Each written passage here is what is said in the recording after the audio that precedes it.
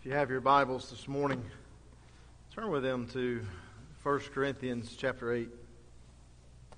1 Corinthians 8, as we are going to look at how to navigate the gray areas. This is part 2 of this. As we're walking through this wonderful letter of 1 Corinthians, a letter that Paul has written to a church that is rather dysfunctional, rather messed up in some ways, got some disunity, got some problems going on.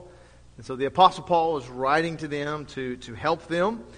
And in chapter 8, he is specifically dealing with a certain source of disunity.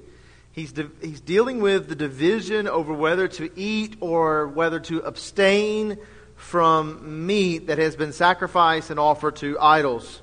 Now, as I stated last week, the big idea here is not the meat.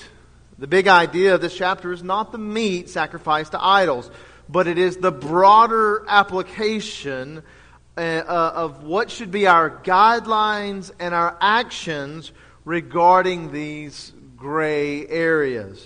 Now, how does a local church navigate these areas? That becomes the question. How does the local church navigate areas that are morally neutral? Now, I said this last week, and I want to make this very clear again. We are not talking about clear, defined, well-defined commands or doctrines in the Scriptures. Those of you who know me well, know me and Brother Trey well, know that we will die on that hill. There are things the Bible says, thou shalt not do, thou shalt do. There are things that the Bible clearly portrays as certain theologies, certain doctrines, certain principles about God, about man, about the world. They're clearly laid out in Scripture. Okay? That is not what we're talking about. That's not at all what we're talking about. We're talking about those neutral issues where a Christian has liberty, where a Christian has freedom to choose based upon their conscience, or based upon their heart, their heart's intent. And so we're talking about areas such as, we brought up different topics, things that have been major issues, especially within the Southern Baptist life over the years. Such things have been brought up in church, such as the issue of dancing or getting tattoos, such as the issue of recreating on the Lord's Day, drinking a little bit of wine, not drinking at all, complete abstinence, or can I drink a little? We're talking about the issue of what Bible translations. We're talking about the issue of healthcare nowadays, with the issue of the vaccine, to get the vaccine, not to get the vaccine. We're talking about the issue of politics. Who do I vote for? Who do I not vote for? Do I follow on this side of a policy? Do I follow on that side of a policy? We're talking about music, and we're just talking about all kinds of different things that Scripture does not just define yes or no, but instead Scripture leaves up to the conscience and the freedom of the individual. And unfortunately, what we have found over the life of the Christian and in the life of the church is that our freedom normally gives rise to sinful division.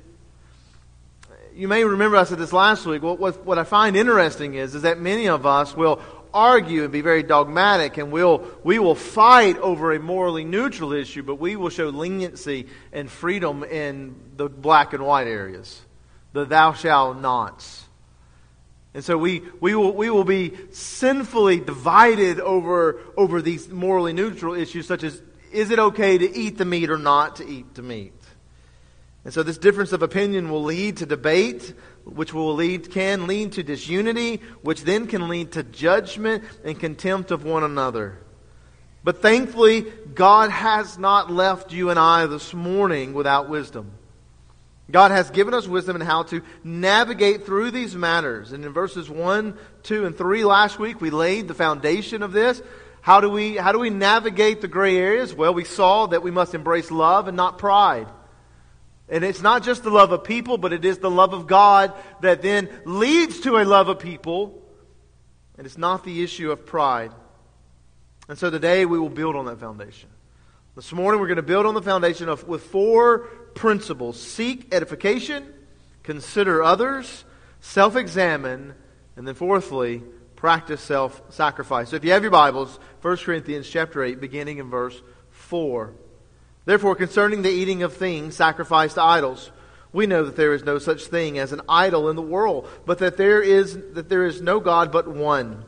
For even if there are so-called gods, whether in heaven or on earth, as indeed there are many gods and many lords, yet for us there is but one, the Father, from whom are all things, and we exist for Him, and one Lord, Jesus Christ, by whom are all things, and we exist through Him. However, not all men have this knowledge, but some, being accustomed to the idol until now, eat food as if it were sacrificed to an idol, and their conscience, being weak, is defiled. But food will not commend us to God. We are neither the worse if we do not eat, nor the better if we do. But take care that this liberty of yours does not somehow become a stumbling block to the weak. For if someone sees you who have knowledge, dining in an idol's temple, will not his conscience, if he is weak, be strengthened to eat things sacrificed to idols? For through your knowledge he who is weak is ruined, the brother from whose sake Christ died. And so by sinning against the brethren and wounding their conscience when it is weak, you sin against Christ. Therefore, if food causes my brother to stumble, I will never eat meat again, so that I will not cause my brother to stumble. May God bless the reading and the preaching of His Word this morning. Notice first, seek edification. Have you ever had a half-right answer? Have you ever been half-right? And so some of you may be thinking, well, 9 times out of 10 that may happen with my spouse, right? I may have the right knowledge, but I didn't do it with the right tone, or with children. It tends to happen maybe even with children sometimes. They have the right answer, but their tone, or maybe they bring forth a good argument, but the tone and the attitude is wrong. Well, this is what I call a yes and no chapter. Because this tends to happen. I've been accused of doing this, of in discussions and in debates and in Bible study. And so I ask a question and someone will give an answer that is very much within those grounds, but it's not where I was going. And so I'm like, yes, but no. And my wife has accused me of doing that to y'all. So I'm sorry if I've done that. But yeah, but what we say, yes, but no, you're half right, you're going there, but you may not be exactly there yet. Well, that's what's taking place here. Paul, a group of Corinthians, probably the spiritually mature, have informed Paul through a letter that the weaker Christians within the church were offended that they were eating the meat that had been offered to idols. That they were offended and they were at odds with them, with the spiritually mature. And so this was their response in the letter. You may remember this from the previous verses there in verse 1, where they say that we know that we all have knowledge.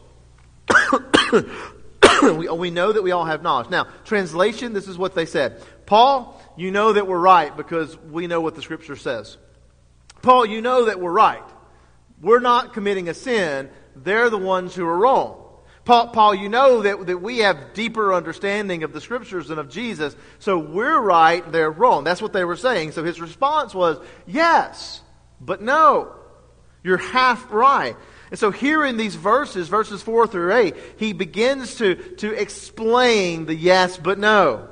In verses 4 through 8, Paul gives the yes, the affirmation. So he says here that it's likely that it's the spiritually weaker Christians here who are in need of some education. You must understand that these spiritually weaker Christians had either been saved out of the pagan worship where the meat was offered, or they knew a lot about it.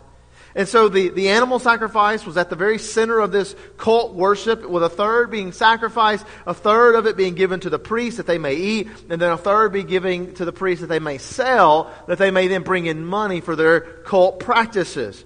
And so here, in their minds, the meat was evil. The meat itself was evil. To touch the meat, to look upon the meat, was evil in and of itself. And we know that this is not the case, for Jesus says it's not what goes inside the man that defiles him, but what comes out of the man. But that's what they thought. Not only that, they thought that by eating the meat, they were participating in the cult worship. Even if they were there at the place, at the restaurant, or they were at the temple, or they were even in their own homes, for them to eat the meat was to participate in the worship of the occult. And so they were appalled. They were appalled that any Christian, but these weren't just any Christians, were they? These were faith family members. These were the people who sat beside them and in front of them and behind them on Sunday morning. They were appalled that my brother and sister who goes to First Baptist Church of Jonesboro, whatever church, would eat of the meat, and knowing what I know about the meat. But notice that Paul does not affirm the weak Christian. Again, look at the verses. He says, therefore, concerning eating of the things sacrificed to idols, we know that there is no such thing as an idol in the world, and that there is no God but one. For even if there are so-called gods, whether in heaven or on earth, as indeed there are many gods and many lords, yet for us there is but one God, the Father, from whom are all things, and we exist for Him, and one Lord, Jesus Christ, by whom are all things, and we exist through Him. So notice that Paul does not affirm the weaker Christian. Paul does not affirm the one who says, if you eat that, you're being sinful. If you do that, you're being sinful. If you get that on your body, you're being sinful. Paul does not affirm them in this. Who does Paul affirm? Paul affirms the stronger one. Paul affirms the individual, the side who has right knowledge and right understanding, the mature believer. Paul says that those who eat the meat are theologically well taught.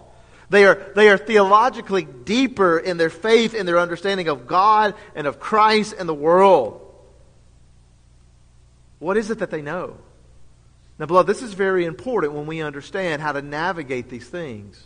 Again, as we saw last week, it's not that knowledge in and of itself is bad. It's the pride that comes with our knowledge that is bad.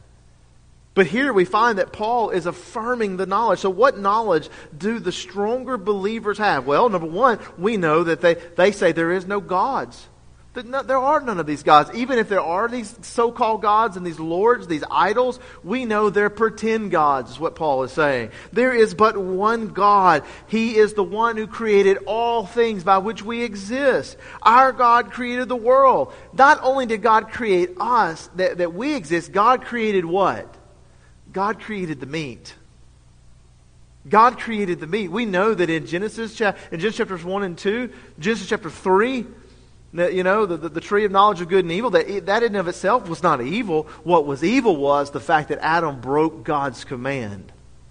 And so Paul is saying, we know that God created all things, and even the meat itself is not inherently evil. That's not the problem. 1 Corinthians 10:31. When we get to the end of this whole talk, this whole lecture about navigating the gray areas, notice what he says. Whether then you eat or drink, or whatever you do all to the glory of the Lord.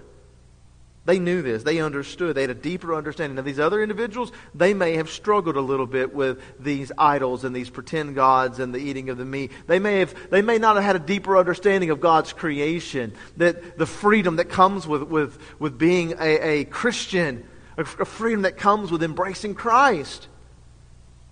They also understood, the stronger believers understood that Jesus is Lord and He is the agent of creation. Notice that he says, Jesus is Lord. This is huge, and we don't have time. This is a whole other sermon, but you need to understand, this is huge what Paul is saying. He's saying, hey guys, Jesus is God. He is God. They are connected. They are one. Jesus is our Lord, and so he's giving deity, and he's giving praise here to Christ for who He is. But also, I want you to notice verse 8, and this is extremely important. Look at verse 8. But food will not commend us to God. He says, we are neither the worse if we do not eat, nor the better if we do eat. In other words, Paul looks at them and he says to them, eating the meat does not make you righteous or unrighteous. Not eating the meat does not make you righteous or unrighteous. Do you know what that is, beloved? That's works-based salvation. Excuse me. That's works-based salvation. It's the idea that I am made right by the things that I do and the things that I don't do. I'm right because I don't go to that place. They're not right because they go to that place. I'm not right. I'm right because I don't eat or drink of that. They're not right because they eat or drink of that. That I'm right because I don't participate or act like that. I'm righteous. And you may not ever say it. You may be careful and you may not ever say that it saves you. But salvation is righteousness. And you believe, we've bought into this idea that we believe we are made right by the things that we do or don't do. We are made right with God. And Paul says, no. Paul looks to the weaker brethren and they say, beloved, you need to know, it is not whether you eat or don't eat of the meat. It is not your works that make you righteous. What makes you righteous before God? The fact that God sent His Son, Jesus Christ, who came and He embraced and never once did He break the law. He kept the law perfectly, and that Christ died in your place, rose from the dead 3 days later. And for those who repent of their sins and believe upon Christ as Lord and Savior, they are made right. They are made righteous. That's where my righteousness comes from. Not from myself, not from my works. And so Paul is making this clear. So I would call upon you today that if you believe that because you didn't eat the meat, you're right with God, you're wrong. If your Christianity this morning has always been in your whole life, I will go to heaven because I have kept the law, because I didn't eat the meat, I didn't drink that, I didn't do this, I didn't participate with that, beloved, you will bust hell wide open. Your only hope of being right, your only hope of righteousness, beloved, is Jesus Christ as your Lord and Savior. That His righteousness will cover your unrighteousness. And so Paul is saying the mature people understand that in the church. He's saying those people who wrote and asked, he's saying, yes, you understand that salvation is by faith alone in Christ. And beloved, hear me this morning. If that is not you, if you have not embraced salvation and righteousness by faith alone in Christ, then you are in danger of hell this morning, and you need to repent of your sins and come to know Jesus as Lord. I call upon you. I call upon you this morning. Do not think that you will make it into heaven by your works. You will not make it into heaven. You will not. You will say, Lord, Lord, I did all these things. And He will say, depart from me, for I never knew you. We see this here. This is the gospel. This is what Paul's saying. The gospel is I'm not made right by eating, or not made right or not right by eating or not eating. I'm made right by God, by Christ and His death on the cross. These are deep theological truths that influence our conscience, beloved. They influence our decisions, the liberty and the freedom that a Christian has in their conscience. It comes from the Holy Spirit that lives within them and the Bible, which helps them live a free and joyful life in Christ. Beloved, this is not a bad thing. These things are good things. The weaker Christians didn't have these deeper knowledge. They didn't have this deeper understanding. They didn't have this correct. They didn't have a conscience that had been sanctified yet. They needed it. Look at verse 7. He says in verse 7, however, not all men have this knowledge. Beloved, hear me this morning. When we're navigating the gray areas, you need to understand something. We do not, FBC, and I'm going to make this very specific for First Baptist Church of Jonesboro, we do not abandon the core value of our church of determined discipleship. It's one of the core values that we're trying to embrace. Determined discipleship. Listen to what we say. I'm not going to read the whole thing, but just listen. All members, if you're a member of the church, all members should be growing into a mature relationship with Jesus Christ. We are to think and act biblically concerning every aspect of our lives. Every aspect of our lives. You see that? Too many times the disagreements that you and I will have over what is right and wrong in a gray area, a questionable area, it's not about edification. It's not about discipleship. It's really about who's more spiritual or who's more moral. It's really virtue signaling. I don't do that, so I'm better. And how dare you do that? And so that's what this becomes about. It becomes about these two sides. It's not about edification. It's not about discipleship. So instead, beloved, we need to understand that if we're going to navigate this, Discipleship has to be at the core. The edification, remember edification? Building one another up. I'm building you up. You're building me up in these areas. And so seeking the edification of one another through our debates, through our disagreements and difference of opinions will be helpful in this. Colossians 3:16, let the word of Christ richly dwell within you, with all wisdom, teaching, he says, with all wisdom, teaching and admonishing one another. It's not okay to be the weaker brother in this.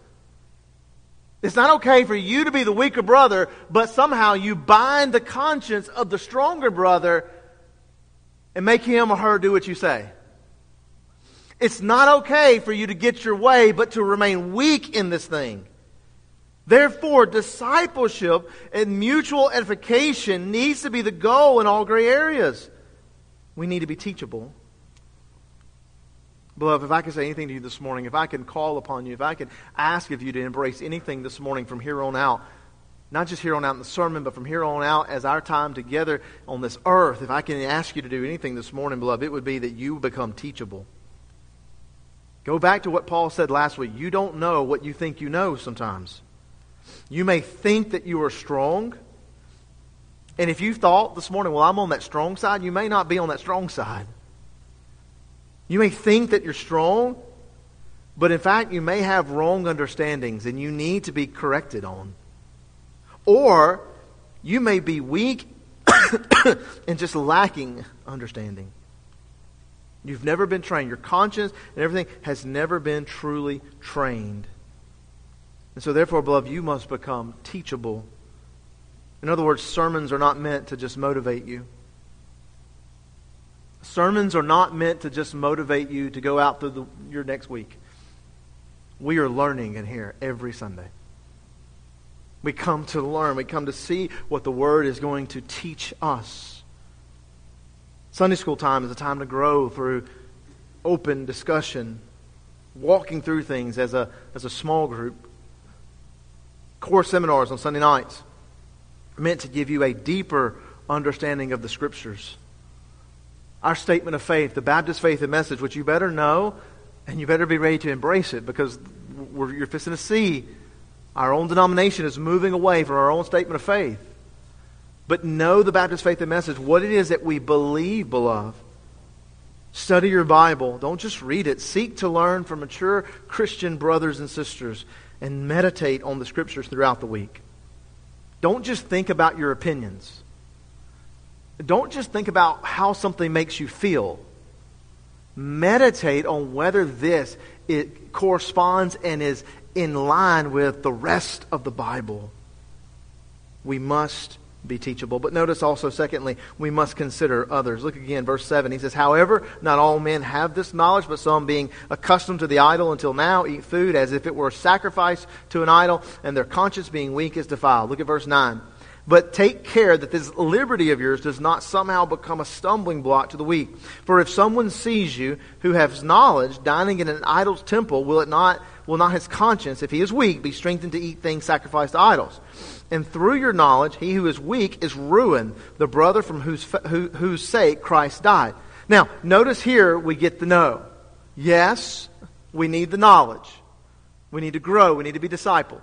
But no, your attitude is wrong. So now he's going to begin to correct them. So notice verse 9, take care. That is a present imperative. In other words, it is a command that Paul is giving through the inspiration of the Spirit. Paul is giving this to the church. It's a command that they must continually follow day after day after day. What is the command? If you want to sum it up, it's this. You must consider one another. You must be mindful of those around you.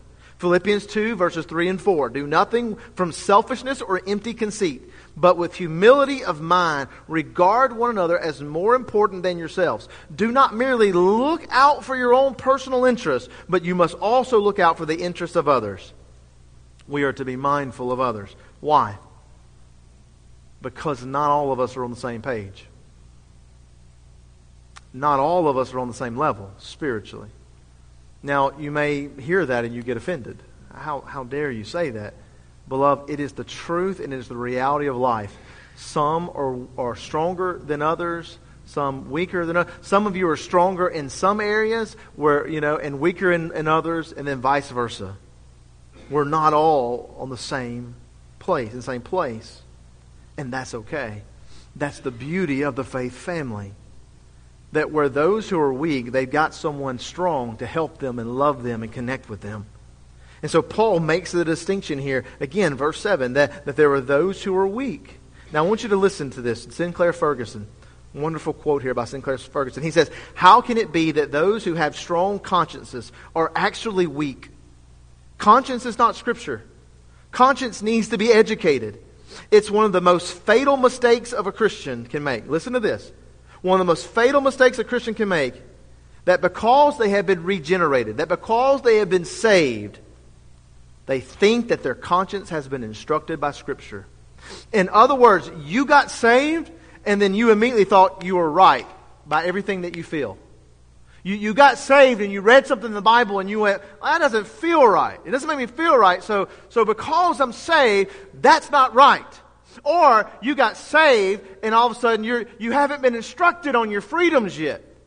And Sinclair says you need to be careful of that. Because you may be regenerated, you may be saved, but you have not been sanctified.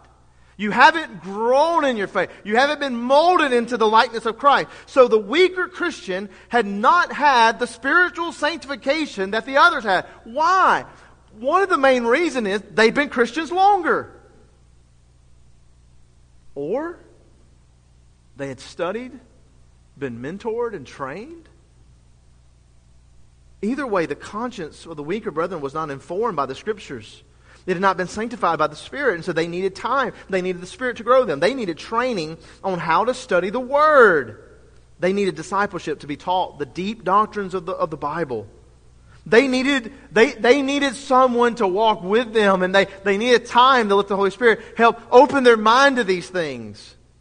What they did not need was pressure to practice something that they were convicted about.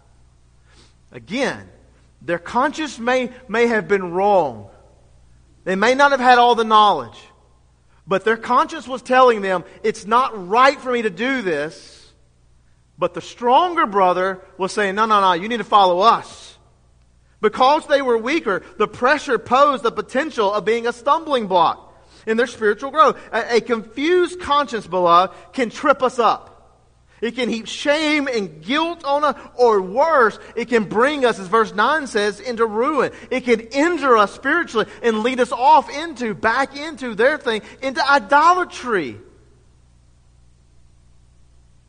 A person who comes out of alcoholism, who has the conscience that he shouldn't do this, but yet is encouraged to do it because he may have freedom, may find himself back in alcoholism. That's what was happening.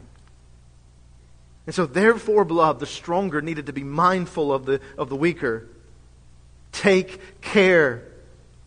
You are not allowed to use your liberty. You are not allowed to use your freedom. You are not allowed to use your knowledge to be a stumbling block and a cause of ruins. 1 Corinthians 12:25. Have equal concern for each other. We are called to consider our faith family members by looking out for them. Even if you have the knowledge and the understanding, beloved, sometimes they're not ready for the knowledge. And by pressuring them and by being persistent with them, does far more harm than good. And that's what Paul is saying to them. You care more about being right than you care about your brother and sister in the faith. So he commands them. You look out for one another. You die to yourself. Instead of looking in the mirror all the time, instead of looking at you and looking at your weaknesses and your strengths, instead of just focusing on you, Paul says, die to yourself and focus on your brother. Pray for those who disagree with you. Right? That in these disagreements, that when we're walking through the morally neutral areas, we're praying for the individual. Not that they just come around to me. No, we're praying that they be edified, that they be built up. Or how about this one? How about you get to know somebody in some other area other than the one you just disagree on? This is huge. If we're going to look out for one another, if I'm going to look out for you and we're going to help grow one another, then guess what I need with you? I need to be able to know you. I need to know your life. I need to know your testimony. I need to know your strengths and your weaknesses. I need to know that eating the meat is going to be a problem for you. We need to be able to sit down over a salad and talk. We need to sit down and have you at my house, or you to come to my house. We need to go and go evangelizing. We need to do things together and begin to get to know one another so that I know what to look for you. And you know what to look for me. Because there are things in my life, and let's just be personal here. There are things in your life, beloved, that you have no problem with. But there are things in my life I can't even be around. And I need you. I need you to care about me. And you need me to care about you. And so, beloved, we must be a part of one another's sanctification in working together, caring for the one who is behind me and the one who's in front of me and the one who is to the sides of me. And by the way, I want to go back to the very beginning of that. This is not an option. Through the inspiration of the Holy Spirit, Paul writes a command. First Baptist Church of Jonesboro, take care. Notice what he says. Take care. You are to take care of one another. You are to, verse 9, but take care that your liberty doesn't cause someone to sin. You are to watch out, beloved, that you are not affecting or influencing someone else in a wrong, sinful way, causing them to sin in a way they should not sin, and in a way to act in a way they don't want to act. This is a command from God to us, to one another. But notice, thirdly, we must self-examine. Look at verse 11. He says, for through your knowledge, he who is weak is ruined, the brother for whose sake Christ died. And so by sinning against the brethren and wounding their conscience, when it is weak, you sin against Christ. Now, Paul continues correcting them, and he's saying that their knowledge has led others and themselves to sin. It's led others and themselves to sin. You sinned against your brother, and not only in sinning against your brother, you have now sinned against God. I actually like the Amplified Bible translation of this. He says, and when you sin against your brethren in this way, wounding and damaging their weak conscience, you sin against Christ. So wounding their conscience, all right, you bring guilt and shame upon them. Unnecessary guilt and shame. They participated with you, that you did that, they let you do it, but inside they have heaped shame and guilt on themselves. And they go home and they are burdened and they are broken and they are in tears asking the Lord to forgive. You've brought an unnecessary guilt and shame. Or you've damaged them. You've injured them. Well, okay, maybe if they're eating the meat, then it's okay to go to the idol worship where my mom and dad goes. It's okay to go in there too. I won't go too far, but then they get pulled in, right? And then in verse 12, he says, and so by sinning against the brethren, here, you're sinning. It's present tense. This means that this is continual. You are continually sinning against the weaker brethren. So in other words, you have the stronger group who's doing this. They are continually poking the bear. They just keep poking. And poking and poking. The kids have discovered that I don't like getting poked in the side. Some of you have discovered that. Some of you are happy now. And so they know I'm very ticklish. I don't like that. So what do? They just poke and they poke and they poke. And that's what they were doing. Eat the meat. But we don't want to eat the meat. Eat the meat. But eat the meat. Why? If you eat the meat, you're more spiritual because you're embracing your free. But my conscience is telling me that I don't need to eat the meat. Eat the meat. It's peer pressure. is peer pressuring the weaker Christian to embrace their freedom and eat the meat. What they thought was good for them was actually hurting them. They were bringing shame and guilt upon them. And notice what Jesus says in Matthew chapter 25, beginning in verse 35. Listen to what Jesus says. For I was hungry, and you gave me something to eat. I was thirsty, and you gave me something to drink. I was a stranger, and you invited me in. Naked, and you clothed me. I was sick, and you visited me. I was in prison, and you came to me. Then the righteous will answer him, Lord, when did we see you hungry and feed you, or thirsty and give you something to drink? And when did we see you a stranger, invite you in, or naked and clothe you? When did we see you sick or in prison and come to you? And the king will answer and say, truly I say to you, to the extent that you did it to one of these brothers of mine, even the least of them, you did it to me. And so now we learn a greater knowledge that when I sin against you, that when I heap shame and guilt on you, when I cause you to stumble, beloved, when I do something to you, I am sinning against Christ, because the Scriptures tell us that the treatment of a fellow Christian is equal to the treatment of the Lord. And so therefore, when in disagreement, beloved, you must self-examine yourself. Are you sinning in this issue? I don't even mean just the issue itself. Are you sinning in your persistence that you're right and they need to follow suit? Or are you sinning by against not only them, but are you sinning against Christ? Or are you actually staining the gospel witness here that you're that you're constantly doing, arguing rather than investing in unity, rather than love? Is my persistence becoming sinful?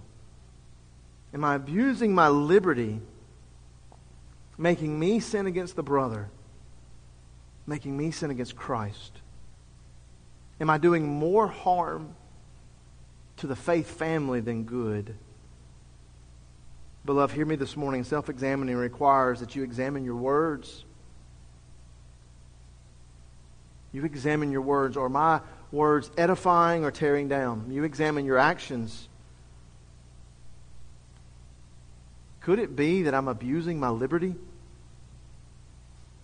Could it be that though I have the freedom to eat the meat, that in fact eating the meat is actually sinful because the intent of my heart is not the joy of the Lord and the freedom that comes in Christ, but it's just because I'm a glutton maybe, or maybe it's just because I just want to flaunt my virtue. And beloved, if that is you this morning, you're sinning against God. Because you have taken a precious gift of God and turned it around for your sinful pleasures. You must examine this morning, do you need to repent and ask forgiveness from others? Matthew 5:24, leave your offering therefore before the altar and go. First be reconciled to your brother and then come and present your offering. Do you need to repent this morning? Because in your persistence, you sinned against a faith family member and you sinned against Christ. Your righteousness is in Christ. Forgiveness is in Christ. Repent and come to Christ this morning and make right what was made wrong in the relationship with one another. And then finally, notice the practicing self-sacrifice. Notice what he says in verse 12 here. Verse 13. Therefore, if food causes my brother to stumble, I will never eat meat again, so that I will not cause my brother to stumble. Paul ends his response with a declaration of loving submission and self-sacrifice. Sam Arnold said, he did not say, I will eat just a little meat, or I won't eat when a weaker brother is around. No, he would not eat meat ever again if it made a weaker brother stronger. He would never eat meat again if it was going to make a weaker brother struggle. Paul lays aside his rights, his opinions. Paul lays aside his agendas.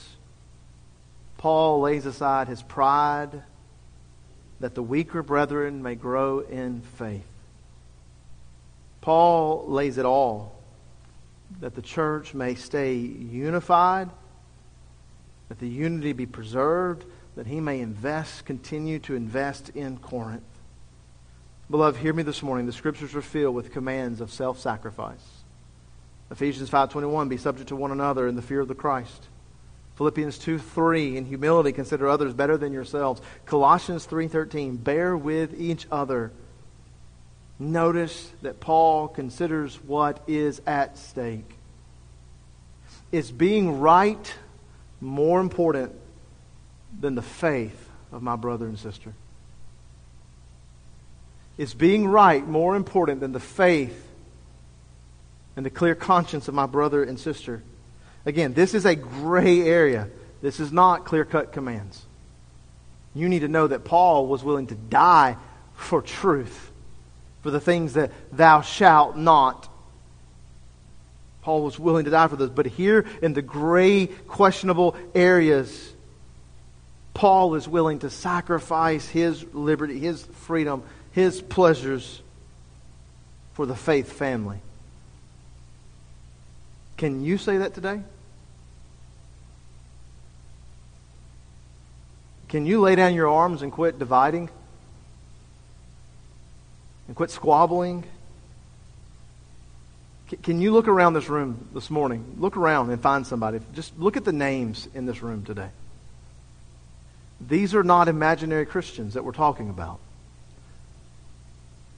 Are you willing to sacrifice your right, your freedom, your liberty to eat the meat, your Bible translation, your tattoo, whatever, fill in your politics, your views on healthcare, your views on whatever it is in this world that is morally neutral? Are you willing to sacrifice you being right and your liberty and fill in the blank with a name that is in this building?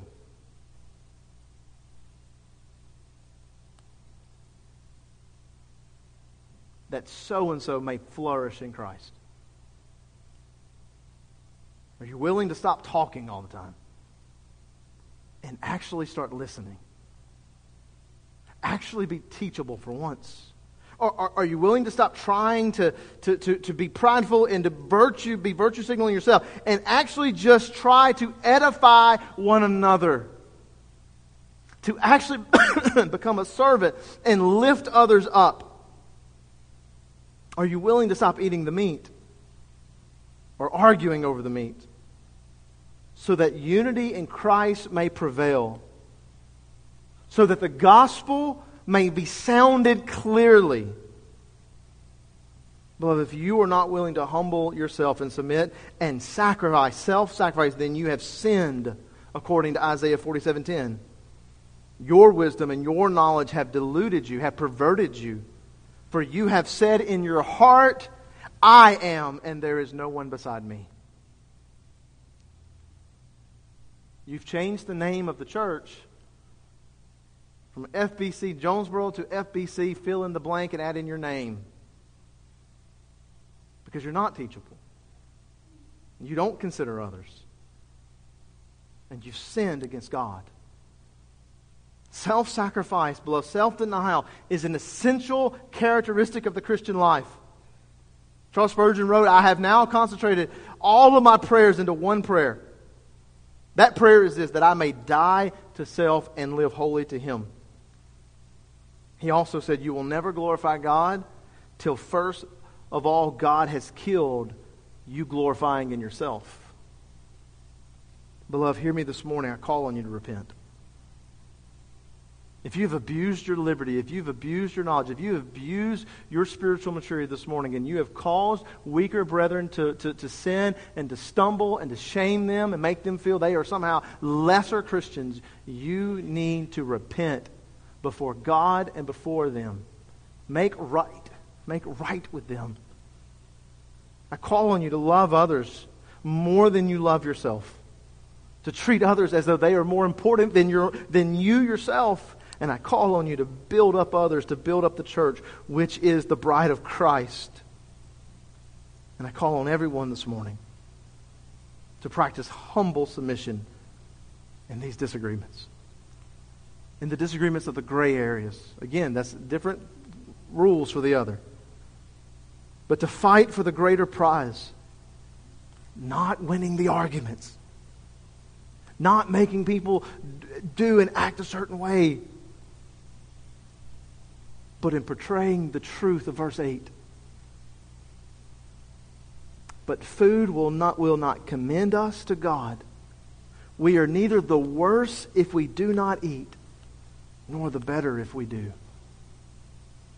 That's what we're fighting for. Not whether you're righteous, not whether I'm righteous, but that any righteousness that I have comes from Christ and Christ alone. That's what we fight for. And that's what the hill we die on. Let's pray.